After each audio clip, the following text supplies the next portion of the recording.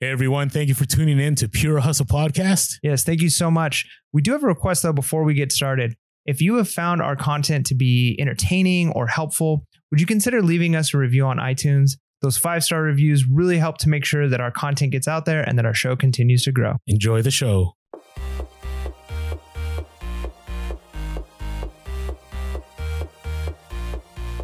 Welcome to Pure Hustle Podcast. I'm Mike. And this is Orlando, and we're on episode 333. Yeah, 333, and I'm back. He is back. I'm back. It's been a little I'm glad weird. he's back. Yeah, it's been a little weird. It's only been actual one episode, like one podcast episode that I wasn't here, but a couple of Monday minis. So if you're following us on YouTube, I was not in the Monday minis for 2 weeks, and then not one of the last episode I wasn't here. So as you guys know, if you're following the podcast, I wasn't here because I had my baby. So yay, that's exciting. So baby Bishop is the new addition to the Pure Hustle Podcast family. And it's one of those things that we talked about before the baby was born, of like, there's a lot of things that you can kind of plan for when it comes to reselling. Like you got a vacation coming up, you've got something going on. Even if you have like a planned surgery or something, you can kind of adjust to that, but it's really hard when it's a baby, because a baby comes when they want to come. You know, and so you can only do so much as far as, okay, so I spent a whole bunch of time trying to make sure that my store was as active as it can be. I went through and I ended a whole bunch of listings. Pretty much everything that was over 90 days. I had stuff in there several years old. And then I did Sell Similar, which, you know, we've talked about a few times, and it worked. I started getting a lot more action and stuff happening in my stores. Things started moving again, which is like a huge plus. It's a bonus. But then there's that, okay, what happens if all of a sudden my wife goes into labor? We've got to go to the hospital and 3 or 4 things start selling, right? Yeah. And now I've got to find a way, like, how do I get those things shipped out? So luckily, my wife went in for a checkup, and they decided that they were going to induce us that night. So we had a little bit of time to prep and say, okay, for you younger ones, that means have the baby. Yeah. So they kind of medically make the labor start. So instead of just, sporadically, it just happens. It's not a biology lesson, but go ahead. So we were able to kind of prep for putting the store on time away, which is really nice, because like, okay, we'll probably be in the hospital for a few days. Let's just do like 5 days time away. If things sell, then when we get back, we can get settled. I can get those things shipped out, which is really nice. That was helpful for us as far as that went. Unfortunately, my son is in the NICU right now. He's been in the NICU it's been a little over a week, and I think we're going on like day 12 or 13 at this point. So almost 2 weeks. And so it's been a little bit rough having that. And what's crazy about it is it's when life happens like that and things get really hard, the traveling back and forth to the hospital. I've still got 2 kids at home that I've got to make sure they're being taken care of, and going and seeing them. It really puts a damper on just life in general. Like everything kind of gets thrown in the like survival mode. That's what my wife and I keep saying. Like right now we're in survival mode. And I think everybody can kind of appreciate what that's like, being in survival mode. And so we were able to like extend the time on the time away, which was really nice. But there's still some sales coming in. People are still buying things, but then it gives us the freedom. So one of the benefits of having the eBay time away function is it gives us the freedom to say, hey, like I'm going to, I'm going to ship this out, even though I don't have to ship it out for another 2 weeks, but I'm going to ship it out tomorrow. I've got a little bit of time. I will ship it out on the way to the hospital, or to be really selective when it comes to shipping things out or selecting offers. That's kind of been key for us, is we're not really sending offers on things unless it's like, ooh, somebody's looking at something that's really big. Yeah. Or if somebody sends us an offer, I'm denying most offers that are coming in at this point, unless it's really good. I've accepted like 2 because it's like, oh, I can ship that really fast. It's really profitable. Not a big deal. It's not going to spend a bunch of time for me to deal with this. And right now in this survival mode of son being in the NICU, it's really nice having that little bit of flexibility. And I know that kind of flexibility isn't there for everybody. If you're a full-time reseller, you just don't have that same kind of flexibility. It's really hard. I think it's really important that you prepare for times where you might have to be off for a week or 2 and have enough capital that and money that you have in savings where you can get through a time and a period like that. But yeah, it's been a little bit of a hectic journey, but we're moving on, and my son looks like he's still going to be there for a while, but he's stable, and the doctors are very optimistic. So yeah, that's kind of where I'm at right now. I know that's a little bit different of a update as far as our podcast goes. Normally it's keep just it real, reselling, though. but it does. It impacts the reselling, impacts pretty much every aspect of life.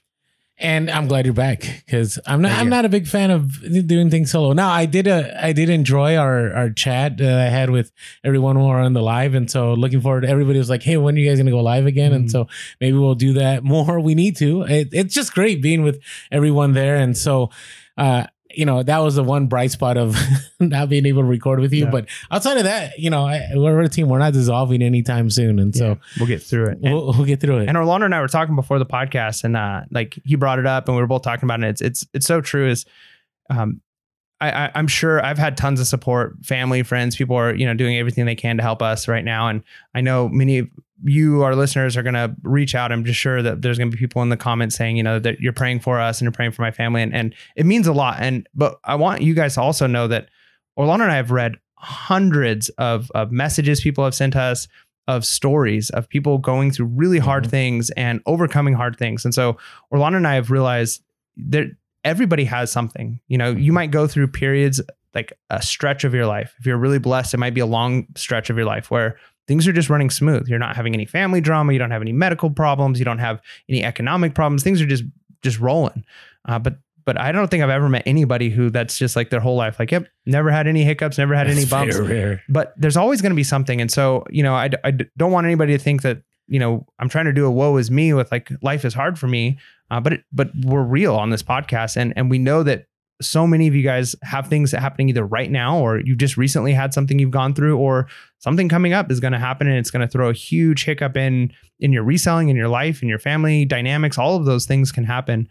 But one thing we've learned doing this podcast and hustling really hard is, as we're reading those stories that people send in, is the inspiration, and what makes a motivating story is when they don't just sit in the woe is me and do nothing phase. Mm-hmm. But they move forward. They figure out, okay, like this is hard. Things are really hard. What can I do? Maybe you can't do all the things you used to do. Maybe you're used to going 110% and you're used to, making everything work smoothly. But it's so easy, I feel like, for people to start to get into a phase where you do nothing, where you kind of just, you're stuck and the things are really hard. So I'm not going to do anything. And I think there's a time and a place for that, right? Like where you kind of just have to emotionally or physically recover, or go through a time of mourning. You lose somebody in your family, but there comes a point in time where the best stories are the ones where people are willing to say, okay, this is my life right now.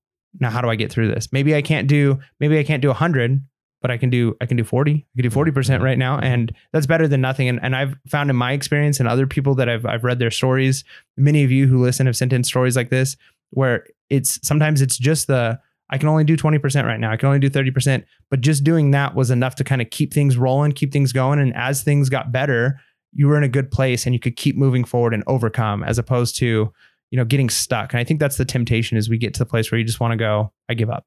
But you can't give up. Yeah. And I'm going to take it one step further. There's also times where you don't have the option. Like there is no option. Like your option is to make it or to make it. Right. So you have to put in 110% or 150%. And you're even in a worse situation than you were before. Mm-hmm. And you might be what Mike is saying, and you can only do 40%, but sometimes you don't have that option. Mm-hmm. I can't tell you how many times in my life I have not had the option, and I've had to go in 110, 150, 200%, give more than I've ever given before to move forward. And so hopefully this is encouraging to many of you, because I agree with you. Everybody has something going on in their lives. And that's one thing I don't think everyone in the reselling community addresses, that things do come up. And we know not a lot of people that are resellers because of those things have come up. And that's why they've chosen to be full-time resellers. But I also know of many that, one or two things gets in the way and they're just kind of like they're done. And I'm not just saying reselling. They're saying their career is done or their marriage is done or whatever is done. And it's, listen, you just got to put in and control what you can control and move forward. And it's time to just toughen up and do what needs to be done. Yeah. I think it was maybe a Jocko Willink podcast. It was some podcast I was listening to, and it was put in a way that was really kind of, it clicked with me. It's like, imagine that somebody's telling, like, you are the hero or you're the protagonist, the main character in your story. So someone's reading the book of your life and like, what do you want it to be? Like, am I the guy who like, okay, like, so the day in his life, he gets up and, all these things are going on. And what does he do? Well, he goes to the fridge and he gets some food and he sits on the couch and he feels bad for himself all day. And then he does the next thing the next day. It's like, that's not a character you want to like root for. It's like, man, what's wrong with this guy? He needs to do something. And so like, when you see yourself like, okay, if I was the hero in the story, like what would I want him to do? Like, what would the guy that you're like, yes, or the lady that you'd say, yes, like this person is, they're overcoming, they're achieving, like what would the step that they would take? And so when you kind of think about your life that way, like, okay, well, what do I need to do? Because it's got to be something. Like I want to be proud of the life I lived and the things I did. And so, yeah, I mean, like I said, sometimes it's weird, but there was a couple of days there where it's like, okay, I'm just in survival mode, but then to say like, okay, I've got a few minutes. I'm going to go out. I'm going to list a couple of things. I'm going to take my son out to get some food. I'm going to like, whatever those situations are, it's like, you just do those things. You're like, man, that was so much better than just feeling bad for myself right now. And yeah, you just gotta keep moving forward. And what would the best version of yourself do? And then do that. Agreed. So we'll all be praying for you, Mike. Glad you're back. So glad to be back. Pure Hustle Podcast strong. All right.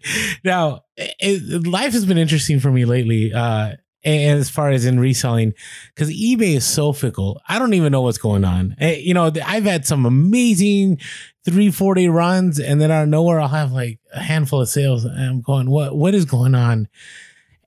And honestly, I don't know. Now, I will address something that I've been noticing lately in the reselling community. And I don't know if they're wrong. It's just an observation of mine. I've seen many people say eBay's been glitching, or the servers are being switched over, or they're doing some maintenance. And that all may be true. I'm not saying that's not true, but I don't think it's enough for me to sit back and go, well, I guess it's just an eBay glitch. Yeah, it's out of my control completely. And I do think some people aren't getting sales because they're probably sourcing incorrectly. They're probably not running sales. They're probably not taking offers. They're not giving coupons. You should catch our Monday mini-sode that we just dropped, where we talked about what should you do if you don't want sales, because that's possibly what people are doing. And so, it's very easy for everybody to jump on that bandwagon. I got to tell you, I love reading the comments on e-commerce bites articles, because when I go there, it's just I don't know where to say it. It's a dark rabbit hole of just negativity to the core. And I just read these like, yeah, and it's not just eBay. It's like Etsy takes all my fees, and eBay, they don't care about us. And I'm just looking at them like, okay, so why do you sell on these platforms then? If you're truly upset about this, you can go somewhere else, right? You can sell on a platform. Even myself, and this is the one thing I think in our society. Wow, we're getting really preachy in this episode. But one of the things I find in society is that a lot of people complain about systems, right? They complain about where they're working. They complain about their wages. They complain about their income. They complain about their marriage. They complain about their children. They complain everything. But here's the deal. You have options, right? You can choose to just keep complaining and protesting and hoping that things will change, or you can just change. You can make something happen, right? You don't like your job and they're not paying you enough, or you think your wage should be higher, then leave and find something else. And I know it's not easy. Don't get me wrong.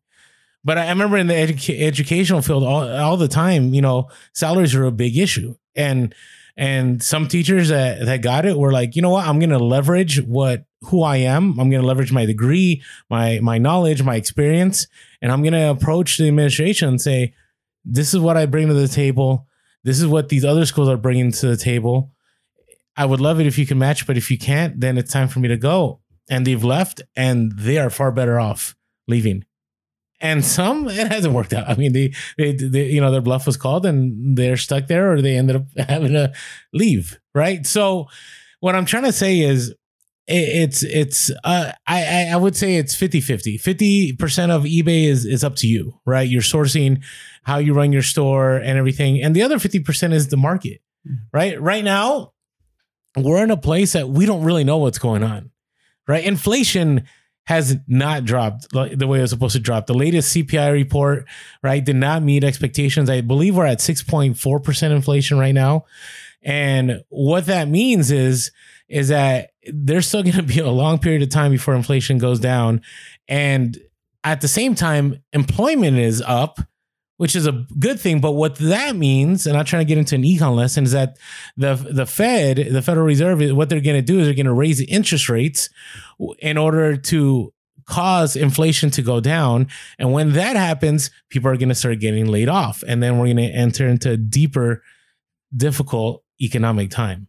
At least that's the way it goes. Unless we're in a time in history where, inflation's all good and there's no need to raise rates and all that. So what I'm saying is like, maybe it's time to adapt. Maybe it's time to, look at your store and see what you're doing instead of just sitting back. Yeah. I mean, it really, you kind of mentioned it, but like whatever the percentage is of things that you can control versus outside factors that you have no control over. What I've discovered most of the time when people complain about things is that they haven't taken absolute 100% dominion and control over the things that they can control, right? So maybe there's only 5 or 6 factors that you can control. Well, if you've got all of those dialed in and you're doing everything you can in those factors and in those areas, most of the time that's going to be enough to get you through and figure it out. But you can do maybe only one of those things and then complain and say, well, there's these other factors I can't control. And then, well, that's too bad. Like you can't, maybe you're not, responsible for certain things that happen to you in life, or you're not responsible for, the way your company's running things, or eBay comes out with a new policy, which really, kind of sticks it to you and messes up the way you're selling, and it kind of hurts your numbers. So you can't control those things. So don't spend too much energy other than to take the time to reflect and say like, okay, like you said, is this the right platform for me? Like maybe this is the factors that I can't control are now so domineering over this situation of mine that I need to go find another route? Or have I done everything I can possibly do first?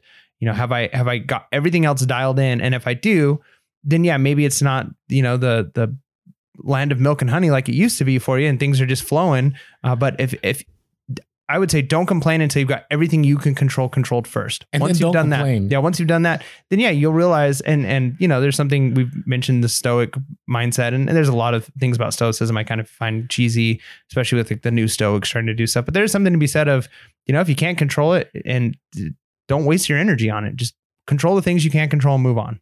Yeah, agreed. Wow. Okay. I just listen. Just keep moving. Just keep moving. All right, now I did take a trip up to San Francisco, and it was interesting. I went to this thrift store because I always like going on these trips and paying for my travels via what I source. And so when I was there the last 2-3 times, there was one thrift store that I always made a ton of money on. And luckily, one of my good friends decided to, help me out. He just, out of kindness of heart, he's like, you know what, you're coming up, I'm going to take care of the hotel. He got me a hotel that was 15 minutes away from that thrift store.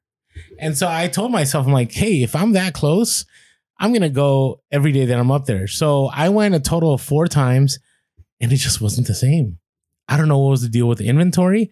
I went there early in the morning when it opened. I went there in the evening. I went there in the afternoon. And there were a lot of resellers I could tell that were there, but it just wasn't the same. And again, it was a reminder to me of you should always have consistent places to source at home. Because I'm pretty sure that people that, that source up in that part of the Bay Area, they know that store doesn't have all the goods, and so they go somewhere else, right? But if that's all you're trying to do, you're going to be in a difficult place. So I did go. I went to a Savers over like in Redwood City, and I scored some Kill Bill shoes, which I always do well. Oh, nice.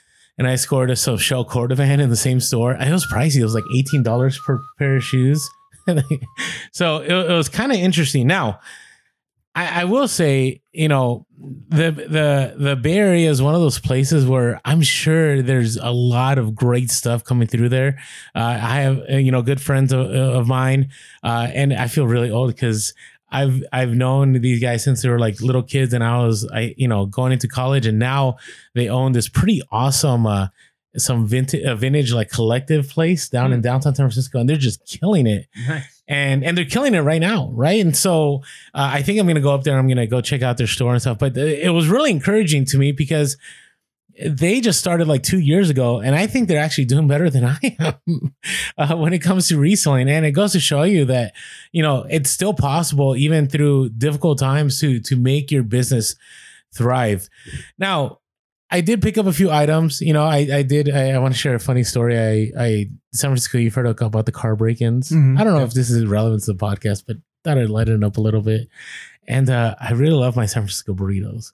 So in San Diego, what is a popular San Diego burrito? The California burrito? Yeah, right. Well, you put French fries in it, right? That's like blasphemy up in the SF. What? Like up there, like the super burrito has like carne asada, beans, rice, cheese, sour cream. Where's the French fries? There's no French fries. Oh man. And there's beans and rice, which they don't do down here. No. So I had to go to my local, favorite spot, El Farolito. It's funny, dude. Like I was there when I was a kid, when I was like 10 or 11, and I go there and they still remember me with the beard and all. And I remember them. That's loyalty. Like I got to tell you. So that's real mom and pop shop right there. It was. I loved it. But I had a tough decision to make. Was I going to sit there and eat my burrito knowing that my car was parked full of luggage and possibly risk losing everything I had? But I got to tell you, maybe that's why it tasted better, because I put everything at risk. Yeah, I mean, that's good advertising for them. You could say this burrito is so good, it's worth losing all your stuff for. There you go. Okay, that I don't even know why I brought that up, but I wanted to share that. Now, here's another thing that's been happening lately. And I don't think it's because Mike and I have grown as a podcast. I mean, we keep growing and our social media is growing, but we have received, I even myself have received via messages on eBay, offers to buy people's stores out. Yeah. Here's what I think part of that could be. So what we're talking about is people wanting to kind of offload all their inventory at once. And that, like you said, that this seems to be becoming more and more popular of a thing. I kind of understand it, because I've had a few of my friends who've started to get into reselling a little bit. They go to a thrift store with me a couple times. They start getting some stuff, and then they realize, like, okay, the algorithm, I've got to keep listing, and if I want to sell things, I need to have more inventory available for people to potentially want to buy. And you get to a point where it's almost like a game of, you always have to be growing and getting bigger if you want to keep getting sales, and but then you get to a point where you've got a bunch of stuff, and how do you get out? Like, how do you get out of reselling? It's almost a trap, especially with like the eBay game. And unless there's a way of liquidating all of your stuff and knowing what that liquidation price is, it can be a tough thing to get out of. And so there probably are a lot of people, like we just talked about at the beginning part of our episode, about finding the right path for you. And if you're on a path and it's not working anymore, maybe you need to choose a different path. And so there are going to be some people who got into the reselling world. They haven't been able to adapt. They haven't been willing to do the things, or maybe their life situation has just changed. It's not conducive for them anymore to be going in garage sales and buying stuff and shipping, and their life has changed and it's not worth it for them anymore. Or they haven't figured out how to adapt to the new market. And so now they're like, well, what do I do with all this stuff? And so, yeah, the desire to sell stuff, part of it is the trap of eBay. I mean, I'd like to know, some of you guys, have you thought about that before? Like, what do you do if you're like, okay, I'm retiring, I'm done reselling, but now I have not just a room full of stuff, but I've got a room full of stuff and a garage full of stuff and 2 storage units full of stuff. Ooh. Do you just fire sell and try and sell it on eBay? Do you liquidate it by selling to another reseller? So what is your exit plan? Like, here's a difficult one. So somebody had messaged me. I've gotten 2 messages, and one was from somebody that follows us on social media saying, "Hey, somebody tried to offer me their store for $25K." And they said that they had $98,000 worth of inventory, but they were trying to give it to me for $25K. What are your thoughts on this? And so sent me some pictures. I looked at the pictures, and they had an everything store like I had. Mm-hmm. But I told them, I said, I got to tell you, I wouldn't even move on it for $25K. The reason I wouldn't move on it is unless you know about every single item, and not every single item, but you have enough knowledge to be able to gauge whether it's worth $25K. Like, that's really hard in an everything store. Like, if you have a niche store, like let's say you're just selling Dixon flannels and that's all you sell, right? You know that, or lawnmower parts, or whatever it is, something that you're very knowledgeable on, right? And somebody says, "Hey, I have 10,000, Dixon flannels," and that Dixon flannels sell for about 40 a piece, right? So 10,000 times 40, right? You're talking about, what is that? 40,000. 40,000. Okay. Right. So you're like, all right, so that's $40,000. Okay. Maybe it's worth me paying 5 to 8. I know that sounds terrible, but you're taking on a lot of risk, right? Okay. And so you have to kind of do the math that way, but it's easy when you can do it and it's one niche, right? Or it's a bunch of Rolexes or a bunch of Nike shoes, something you know. But if it's somebody that has all kinds of stuff, like they sell overalls and they sell Beanie Babies and they sell video games, like kind of like what I do, right? Then it's kind of tough. So you don't want to buy people's mistakes either. That's what I mean. And so, we bought out a store earlier last year, but we got it at such a good price that it was okay that we ended up buying the other person's mistakes. And we have, half of my garage has that stuff still in there, right? Because we haven't sorted through it. I'm not trying to, encourage Mike to eventually get to it. But, Mike and I, these days. But we already made profit. We already, I think, 3x to what we spent on it, right? So be careful when people approach you about buying at the store. I had somebody here in San Diego, and it was really great. I mean, they showed me their inventory. It was like super cataloged and everything was in poly bags and it was beautiful. But they wanted, I think they wanted like $5 or $6 a piece on each of their items.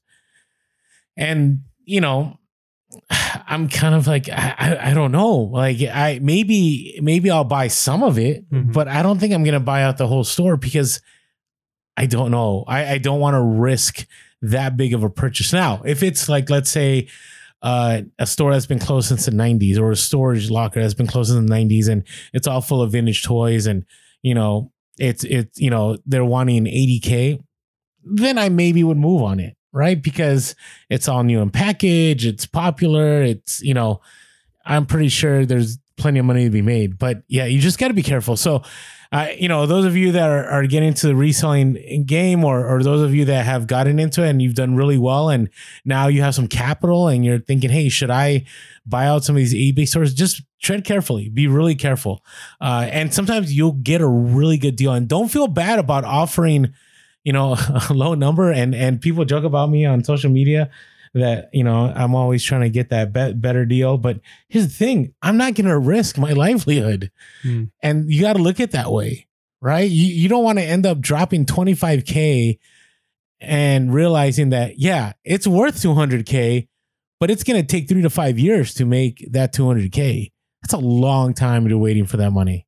Yeah. I mean, honestly, if you could guarantee that, I think that's still a good deal because you pay $25,000. If it takes you 3 years, you're averaging like $70,000 ish a year on that. But then all the hours you got to spend sorting it, listing it, packing it, shipping it. Yeah. So it again, like you've got to just know, like, is it worth it? Like, would you buy it at those prices, all of those items at a garage sale at that price?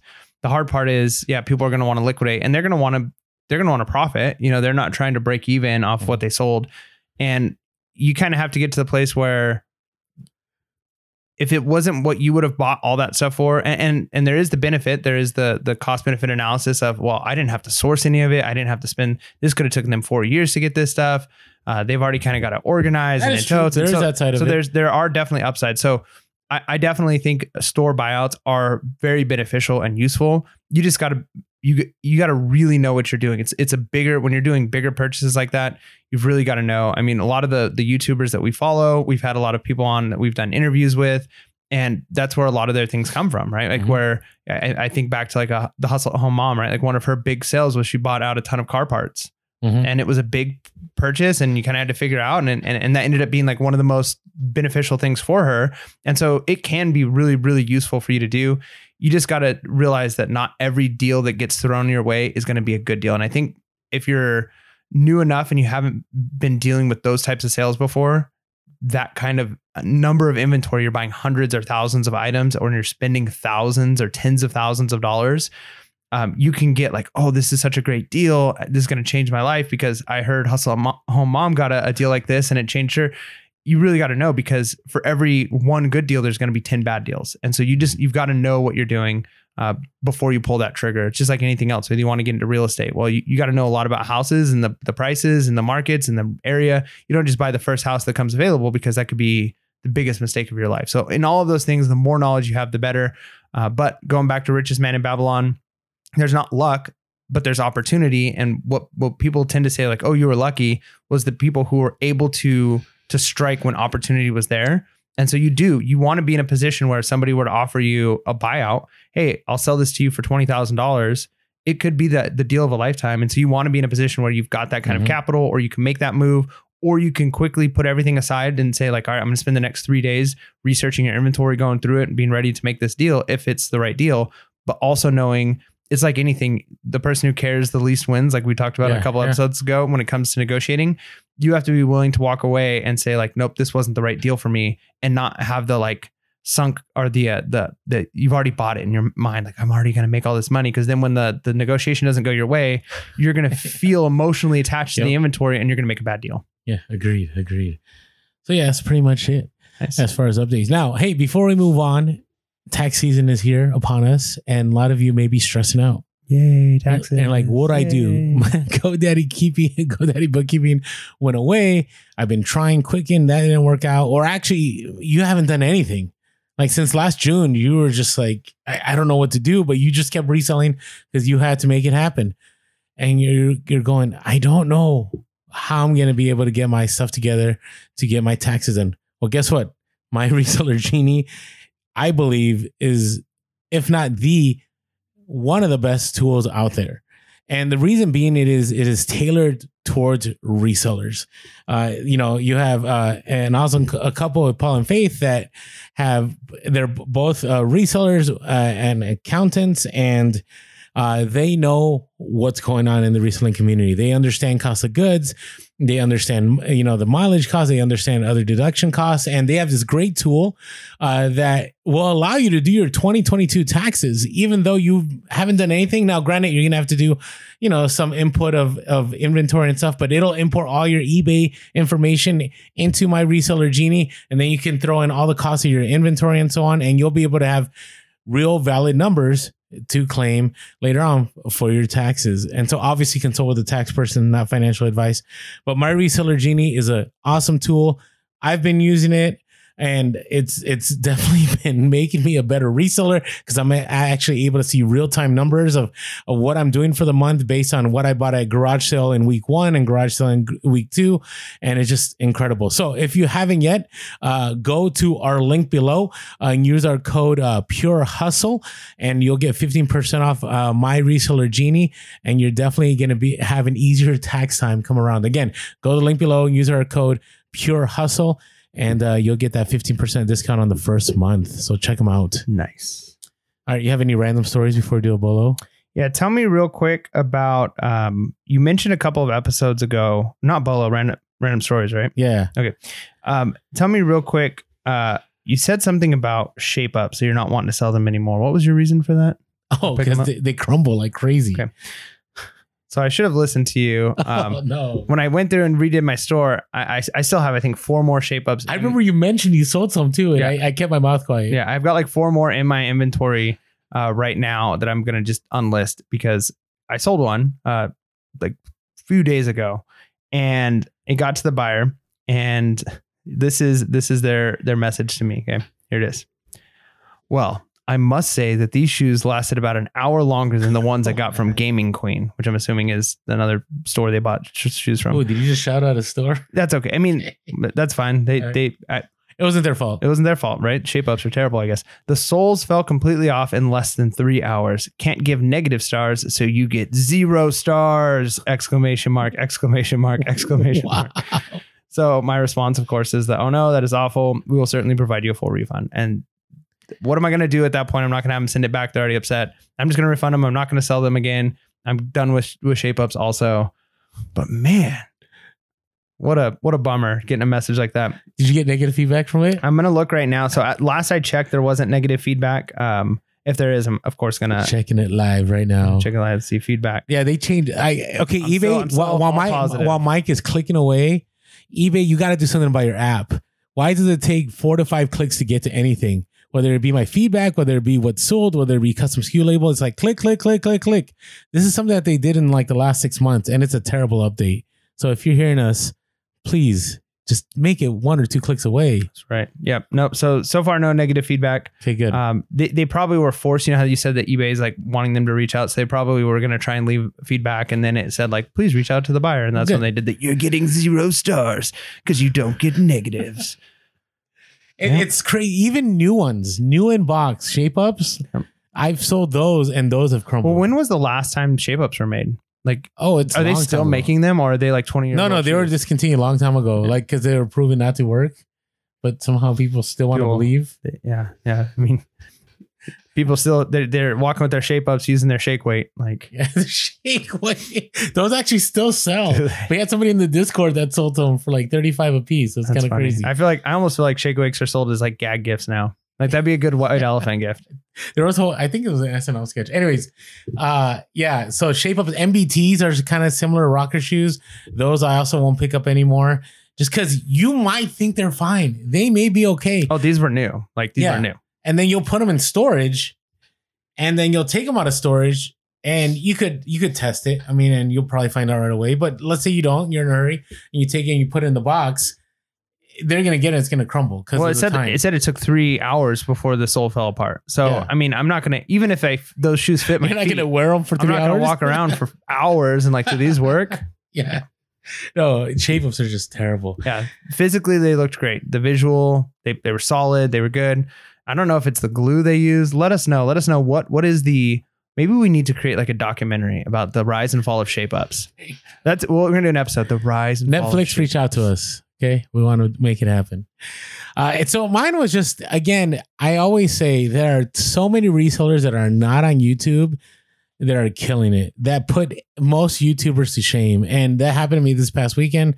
I went to a garage sale and I showed up and there was so much stuff. Now, I didn't pick up any of the stuff because it wasn't in my field, but somebody approached me, this guy named Eric. He's like, "Hey, what's up? I don't remember your name, but you do the podcast." And he ran into me whenever that G.I. Joe fiasco happened. Gave those of you who have been listening to podcasts for a while. And he was out in if you go there's parts where I live, like if you go further east, there's like nothing out there. And it was out there. And he was telling me, "Oh, you should have came Thursday. I had like hundreds of vintage pieces. I was just selling off." And people were coming from Arizona and people were coming from other states, which I do believe them, because all the inventory that he had. And the thing was, he was only selling his stuff that he didn't want to list anymore. So what he does is he ends up buying out estates here and there, and he just comes, or storage auctions and whatever. Had a ton of good stuff. It was just killing it. And when I met him at the estate sale, months ago, I thought he resold, but I didn't think he was like doing it. Like, and I told him, I'm like, "Bro, I'm so sorry. Like when we met, I thought you were just kind of like a side kind of hustle kind of guy. Like every once in a while, I'll go to garage sales." You treat us side hustle guys differently? No, I didn't. Is that what you're saying? No, I didn't treat him different. I didn't get the vibe that he was like a big time reseller, and so when I met him, Maybe that's the new shirts that we need. I'm a big time reseller. there you go. Pure Hustle Podcast. Hey, we're almost there. We're going to be selling merch soon. I'm hoping to get to 10K subscribers, and then we'll start dropping merch like crazy. But it was just a great conversation with him. I learned a lot from him about, the direction of the market. He was telling me, it was crazy though, the stories he was telling me about people that came 2 days before to his garage estate sale, where people were checking Facebook Marketplace and Craigslist from Arizona and Nevada and coming to his sale because of stuff they saw in the pictures. Wow. I'm like, that is competition. Not only do I have to deal with just the locals here in San Diego, and then, my brother's coming across from Mexico. Now I'm talking about people from other states too. Like that is wild. And so it was awesome meeting Eric. I just learned a ton from him. He was talking to me about, he has one section of his eBay that he just tries to offload. Then he has his really nice store, and he was just sharing with me his knowledge. And I walked away going, you just never know. You just never know. It reminded me of that book, The Millionaire Next Door. How most millionaires don't drive really nice luxury vehicles, don't have Rolexes on their arms. They're just your everyday They're actually person. money wise. Yeah, they're just money not wise. trying to flaunt fake money. Yeah. And so I was like, that's great. So shout out to you, Eric, if you're listening. Appreciated the conversation.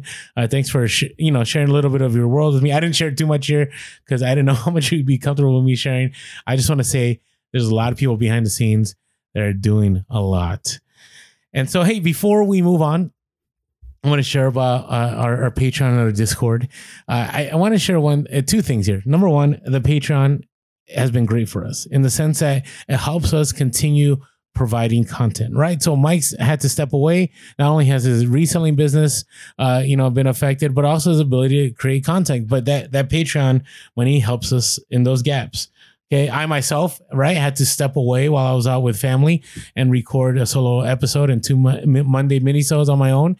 And so every single time you all sign up, and it's only $5.55 a month. And seriously, the value you get from the podcast or just the Discord alone, because that's one of the benefits, the add-ons, if you sign up on Patreon, you're going to make that money back for the entire year. I mean, what is that for a year? Like $70 at the most? I'm doing some rough math. It's like 60. Yeah, I know it's 60, but it's between 60 and 70 because of 55 cents.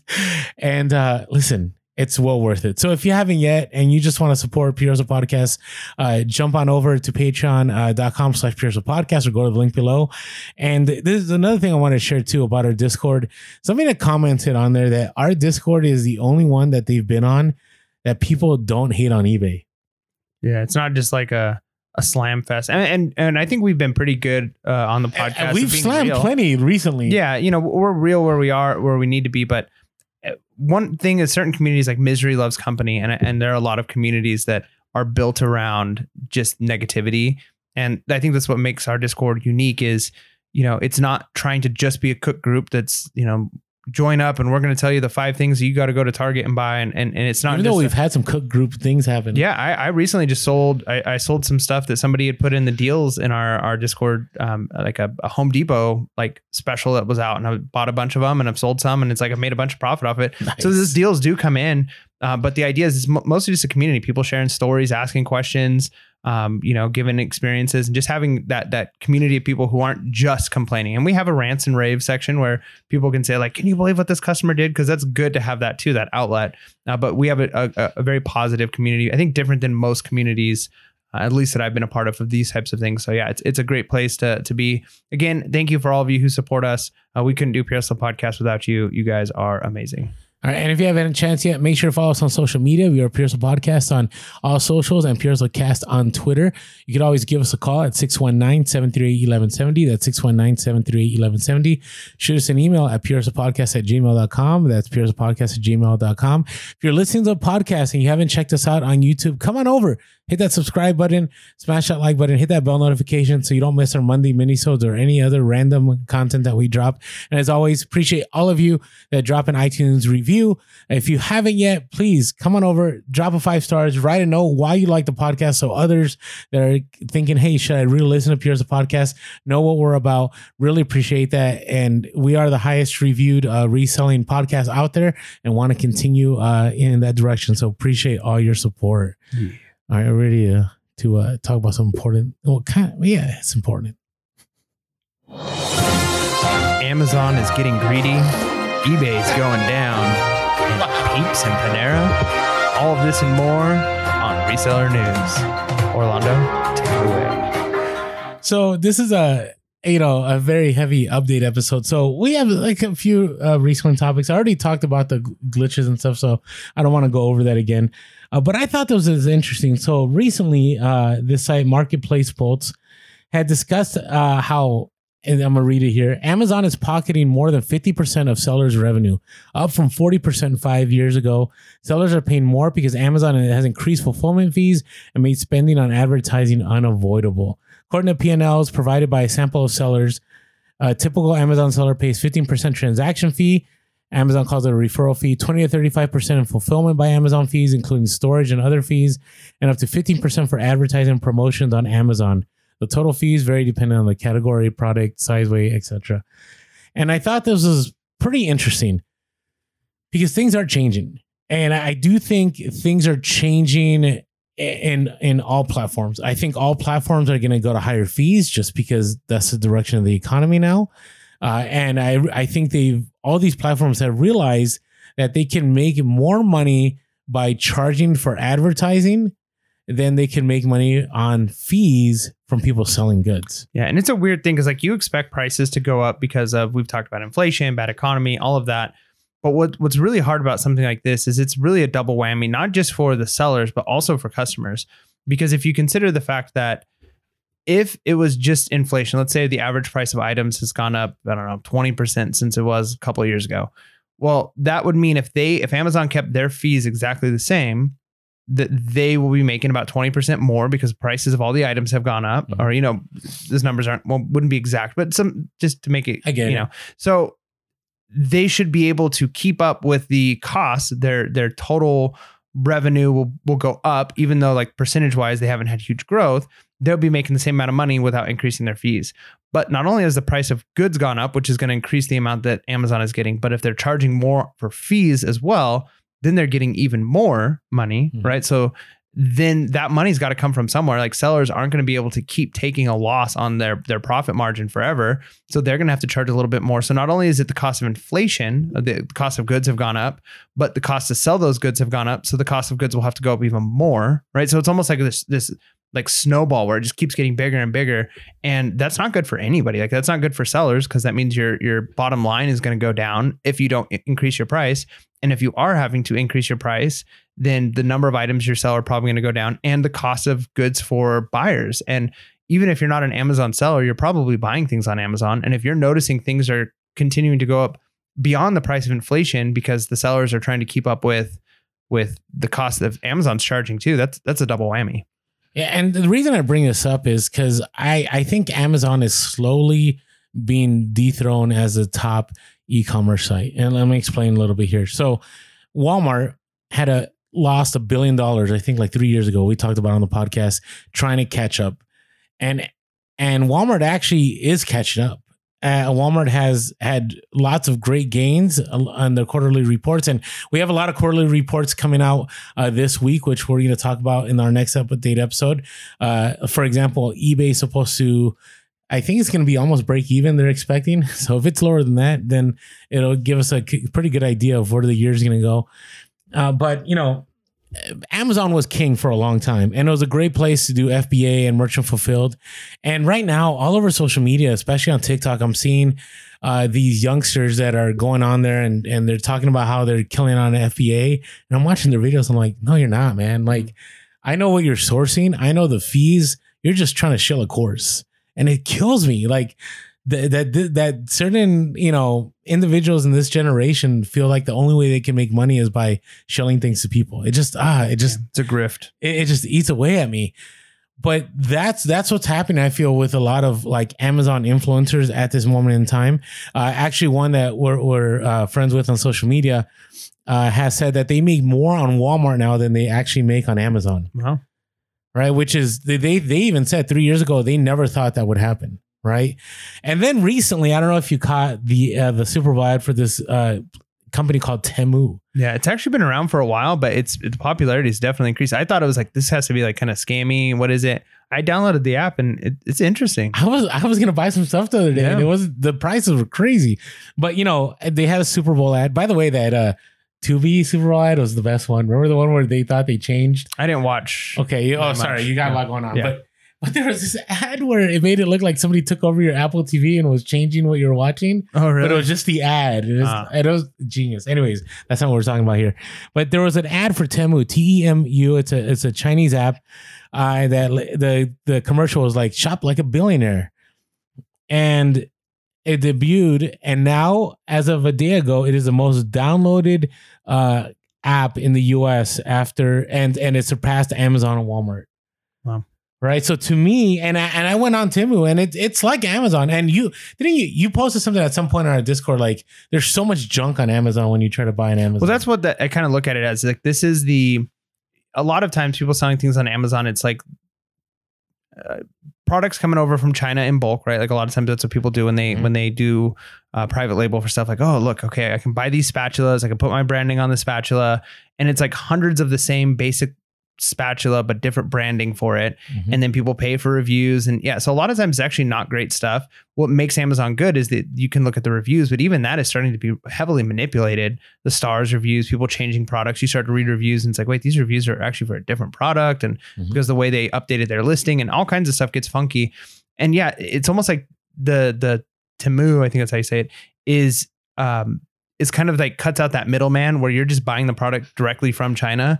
Now, what I think might be really beneficial about this, because it seems like it's a lot of the same stuff. It's a lot of the, if you're going on Amazon and you're buying AirPods, or you're buying the Galaxy earbuds or whatever they're called, the Galaxy Buds. Okay, you're getting name brand, maybe you're getting it at a decent price, but a lot of times you're just buying like the third party aftermarket ones of like those types of things. And if you can get those on this site for a cheaper price, now the difference though is I think the shipping is quite a bit longer. You're usually waiting a few weeks for shipping. But again, that might be one of those things where people are okay with now. That might be a good thing, is if it starts to push people into being okay with longer shipping times. That would be a huge shift to the market. Especially in this economy, right? You know, people are looking for that deal and they're just saying, hey, you know what? If it takes a couple more days, but I'm gonna be able to buy a knockoff pair. Like I almost bought a pair of Lenovo like wireless AirPods for $10.48, free shipping, right? And I'm like, okay, like I'll wait a few more days out. And those are the cheap ones. You can get them on Amazon usually for like $25, and sometimes they're on sale for $19.99 for maybe not that exact brand, but because I've gotten lots of knockoff AirPod, Bluetooth headphones, wireless headphones. So those types of things, it's what is interesting about it is, like, if you were to buy through not Wish, what are the ones where like you buy in bulk off of Alibaba, like Alibaba, AliExpress. Yeah. So if you go to one of those things and you've got to buy like 100 units or 1,000 units in order to get the deal on it. And it's almost like they're kind of cutting out that middleman and saying like, well, we're going to produce a bunch of these units and just sell them individually from here. Yeah. So the reason I bring that up is just be careful if you're looking at getting into Amazon.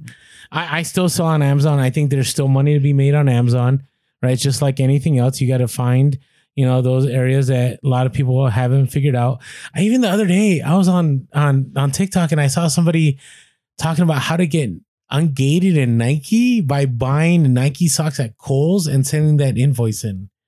And I'm like, if that's actually happening, then we're in a mess, because Nike used to be one of those areas that you could only get ungated if you're like a longtime seller that had, great feedback and great metrics.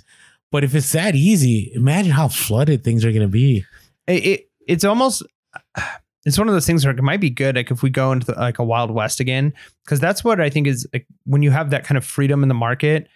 Even though there could be ripples of like, okay, people might be getting cruddy product for a little while, there might be bad sellers, but what it does is it forces a company like Amazon to readjust how they're doing things, right? And to say like, okay, like maybe we have to lower our prices if we're going to compete with these companies, and people are going to be able to start selling more things.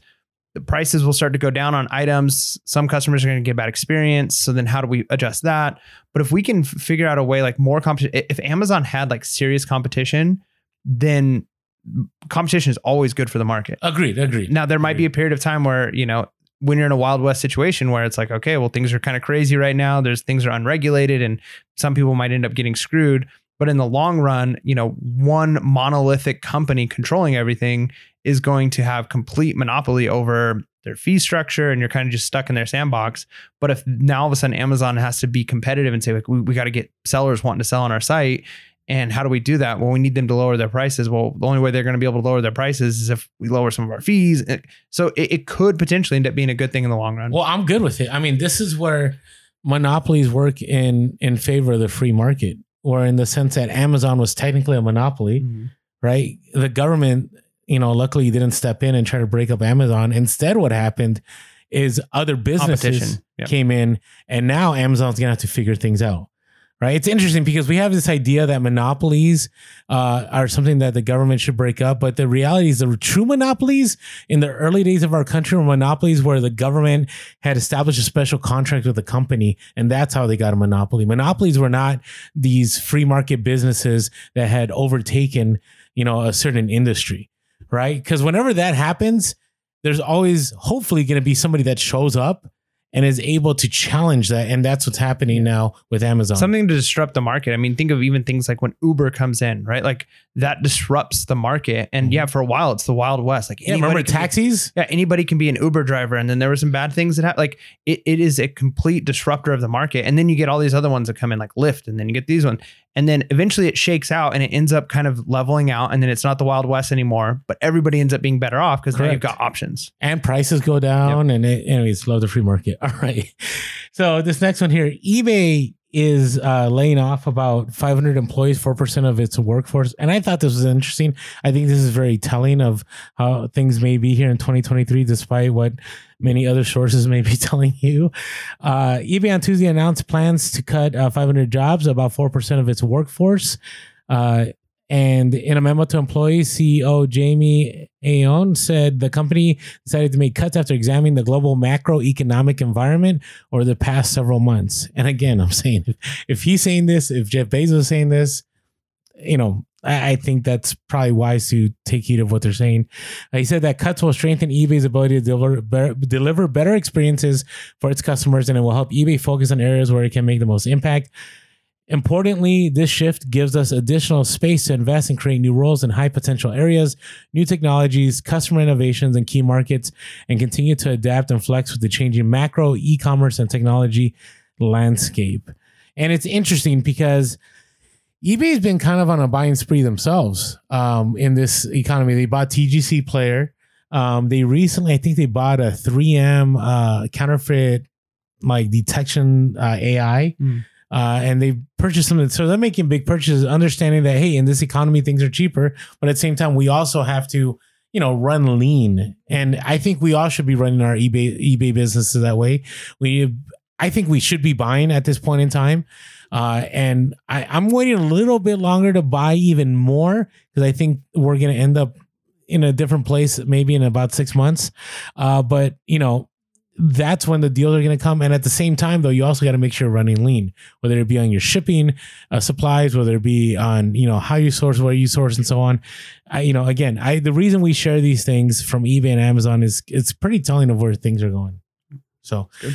All right. And then the next one, you're wondering what Peeps and Panera are about. So Mike and I have always talked about following trends if you want to find what's hot. And, I wish I missed out on this one. I don't know. Did you hear recently that they are changing the language on Charlie and the Chocolate Factory Several books.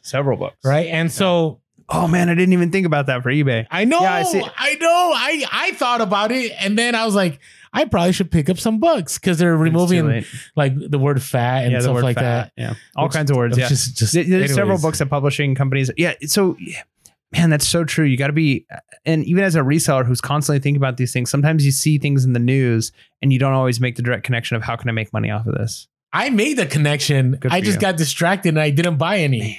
But, and again, because I don't have a problem. I mean, things in their context, the way they're written, that's what it was. And anyways, I got reminded of this because our good friend Flip, who has a cook group Discord, he had alerted everybody get on these and they're killing it right now. I think some sets were $29 and they're selling for $150 or something like that. Wow. So anyways, but you should come to our Discord.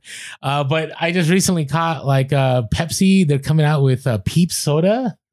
That sounds terrible, but I could see people that love Peeps coming out with, wanting to buy these. And so, these are going to be released. I don't know when, but I know when they just had a few that some of them sold for thousands. And I think these will sell for, they said marketers at Pepsi noticed that some of those cans ended up reselling for thousands of dollars. Now, maybe it was listed at thousands of dollars. Right. But anyways, it's a Black Diamond. Black Diamond. But yeah, they're planning on selling some of these. And then this one was funny. Recently, this has been big on TikTok. Is that Panera came out with this baguette bag purse. All right. And I try to buy some. Man, that sandwich looks really good in this picture. But they're $40 and they're reselling for about $250 on eBay right now. Wow.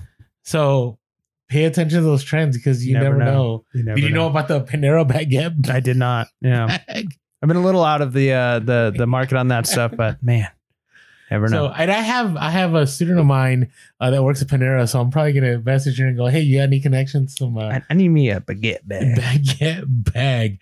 Yeah. So that is our reselling topics. Thanks for tuning into those. Yeah.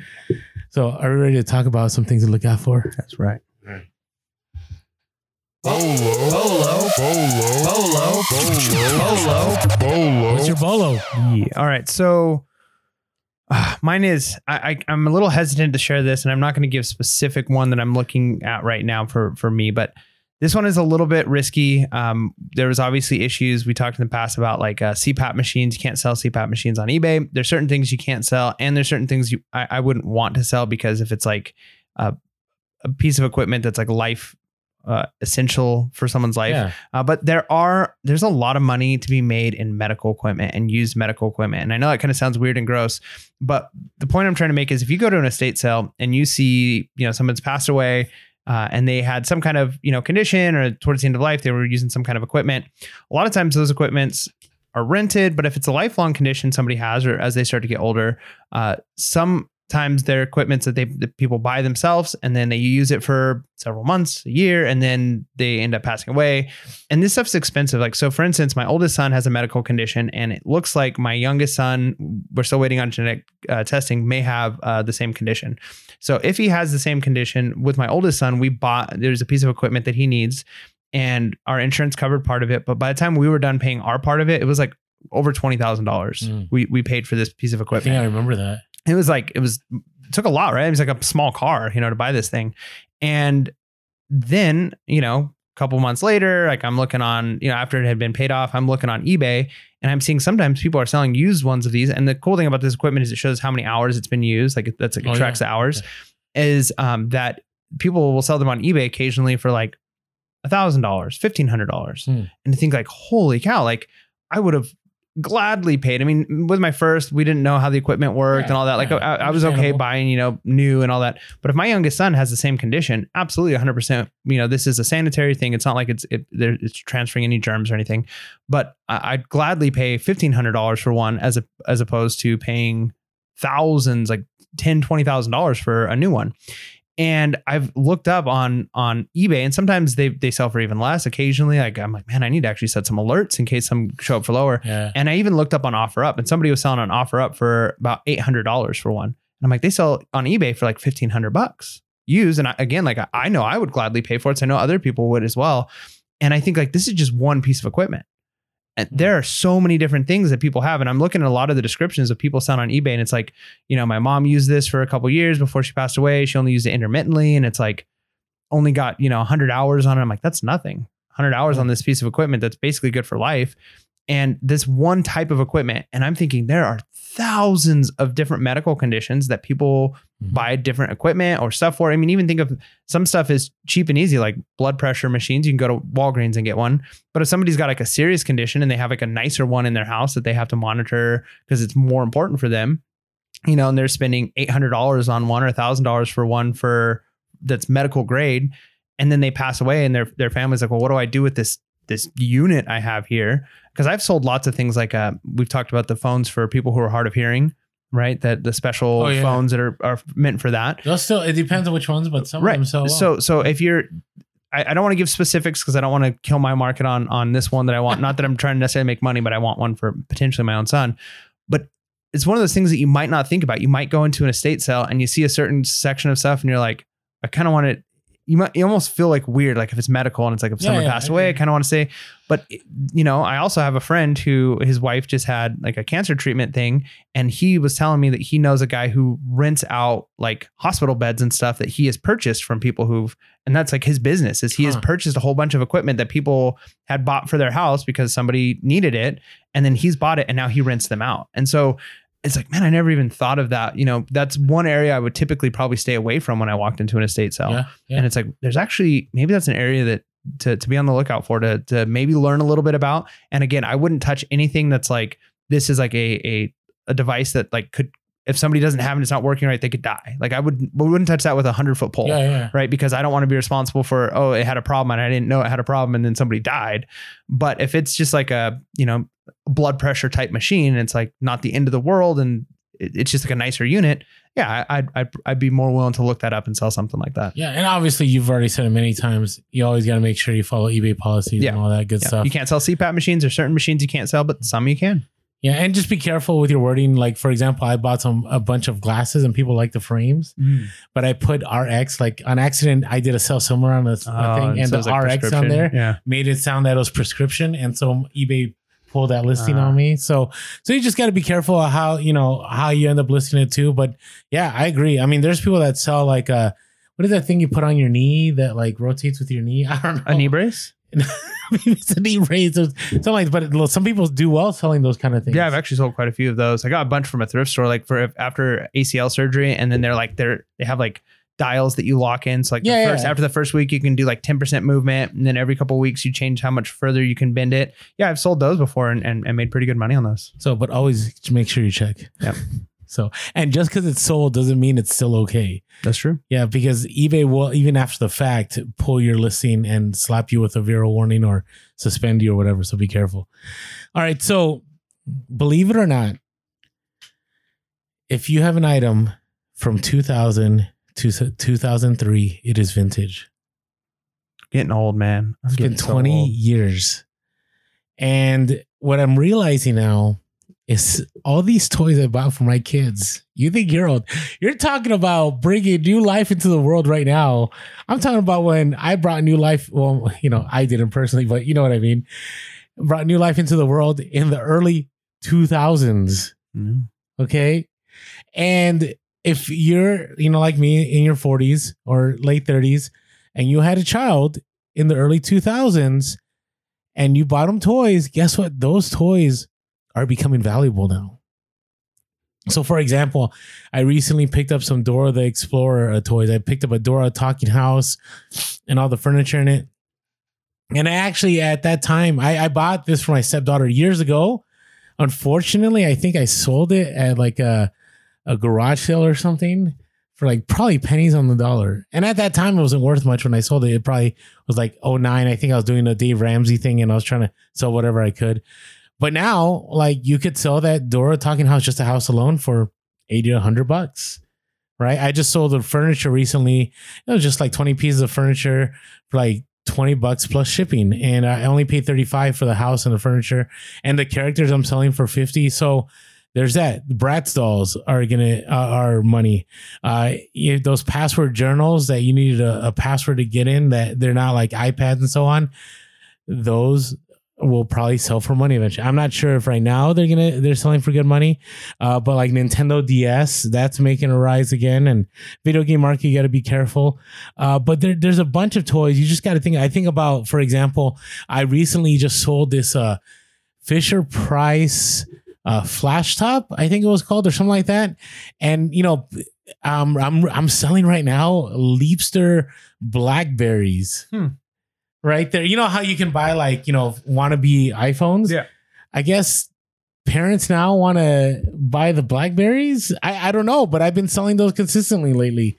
And that's smart. I mean, if you got a kid getting into the teenage years, I'd be much happier with them with a flip phone than a smartphone, Yeah, well, we've been talking about that too. Yeah. How people are buying flip phones, and people are going to Polaroid, and people are going to. Maybe parents like, my kid is going to play with toy flip phones. So that way, when they get to a little bit older, they'll think that's normal instead of a smartphone. It's possible, but keep an eye out. Blue's Clues started in the early 2000s. There was this little kid show called Backyardigans. And any of these shows that, your child who was between 1 and 5 from 2000 to 2005, those I think are going to start becoming valuable. And some of them already are. It's fascinating to me that it's vintage now. It's crazy. So what does that make stuff from the 60s and 70s? It's not antique yet. No, Antique's 100 years. Yeah. But I mean, it's one of those things, like, it's vintage is just a definition in that sense. I mean, it's a definition, so it's useful, but people could be like, that's just an old toy. I still think people are going to see, I think people see what they had when they were kids as vintage, or that their parents had. Like that. So that is going to be kind of what is going to be considered vintage. So whether or not the year has come, like, it's going to be as people are coming into money and like, man, I remember when I was a kid, I wanted this toy, or I had this toy as a kid and I loved it, and like I broke it and I don't have it and I want to give it to my kid. Like, those are the things that come up. Like, even when Pokemon got big again, I mean, should have seen it. Like, 'cause I was the age, I remember playing with Pokemon cards as a little kid in like elementary school, junior high, and like that was the thing. Yeah. And to think that, yeah, now that I'm in, early 30s, and that's when people start to get money, and it's like, Pokemon, like, I could go buy Pokemon cards now. I used to only be able to have, like, I only had like 4 packs as a kid, and I just had to play with those 4 packs and make it work. And now, like, I can buy full booster boxes. Why not? And then that drove that market. Yeah, I just feel like everything's getting recycled, right? Like now there's a fresh Prince of Bel-Air, but it's like what he really went through. It's just terrible. Really? Yeah, it's like I just care about the show, the original. Or Quantum Leap is now a whole different Quantum Leap. Now you probably don't even know what Quantum Leap is. It was such an incredible show. But anyways, what I'm telling you is all of you Gen Xers out there that had kids 20 years ago, okay, keep an eye out for those toys. Yeah, and if you're a millennial, think back to your childhood. There you go. There you go. All right. Anyway, hey, before we move on, if you haven't had a chance yet to get some bubble wrap from American Bubble Boy, do so. It's the best deal out there. You can get it free day, next day, 2-day, free shipping, or you could do local pickup for free too. Incredible deal. I'm always a fan of the 700 square foot roll for $39.99. Best deal out there, and it gets to me in no time. So check them out. Go to our link below, American Bubble Boy. All right. What are you looking forward to, Mike? Obviously looking forward to getting back to my real normal and not this like forced normal that I'm trying to get accustomed to. But I need to get my taxes done. And it goes back to what we talked about earlier in the podcast of it's easy to be like, this is the last thing on my mind right now. And I think rightly so. But also there's times where I'm just sitting in the hospital room for hours. And there's nothing going on. And it's like, okay, there's nothing else I can do right now other than be here and just be there loving my kids. So might as well bring my laptop. And when the nurse walks in, like, oh, what are you guys doing? Taxes. But just get that stress off. Cause it's one of those things where even though it's the last thing I want to be thinking about, it's still in the back of your mind. Yeah. And so you just got to do the things, whatever things you can do. And I think just having little stress like that off will just make everything else that much better. That's good. What about you? What are you looking forward to?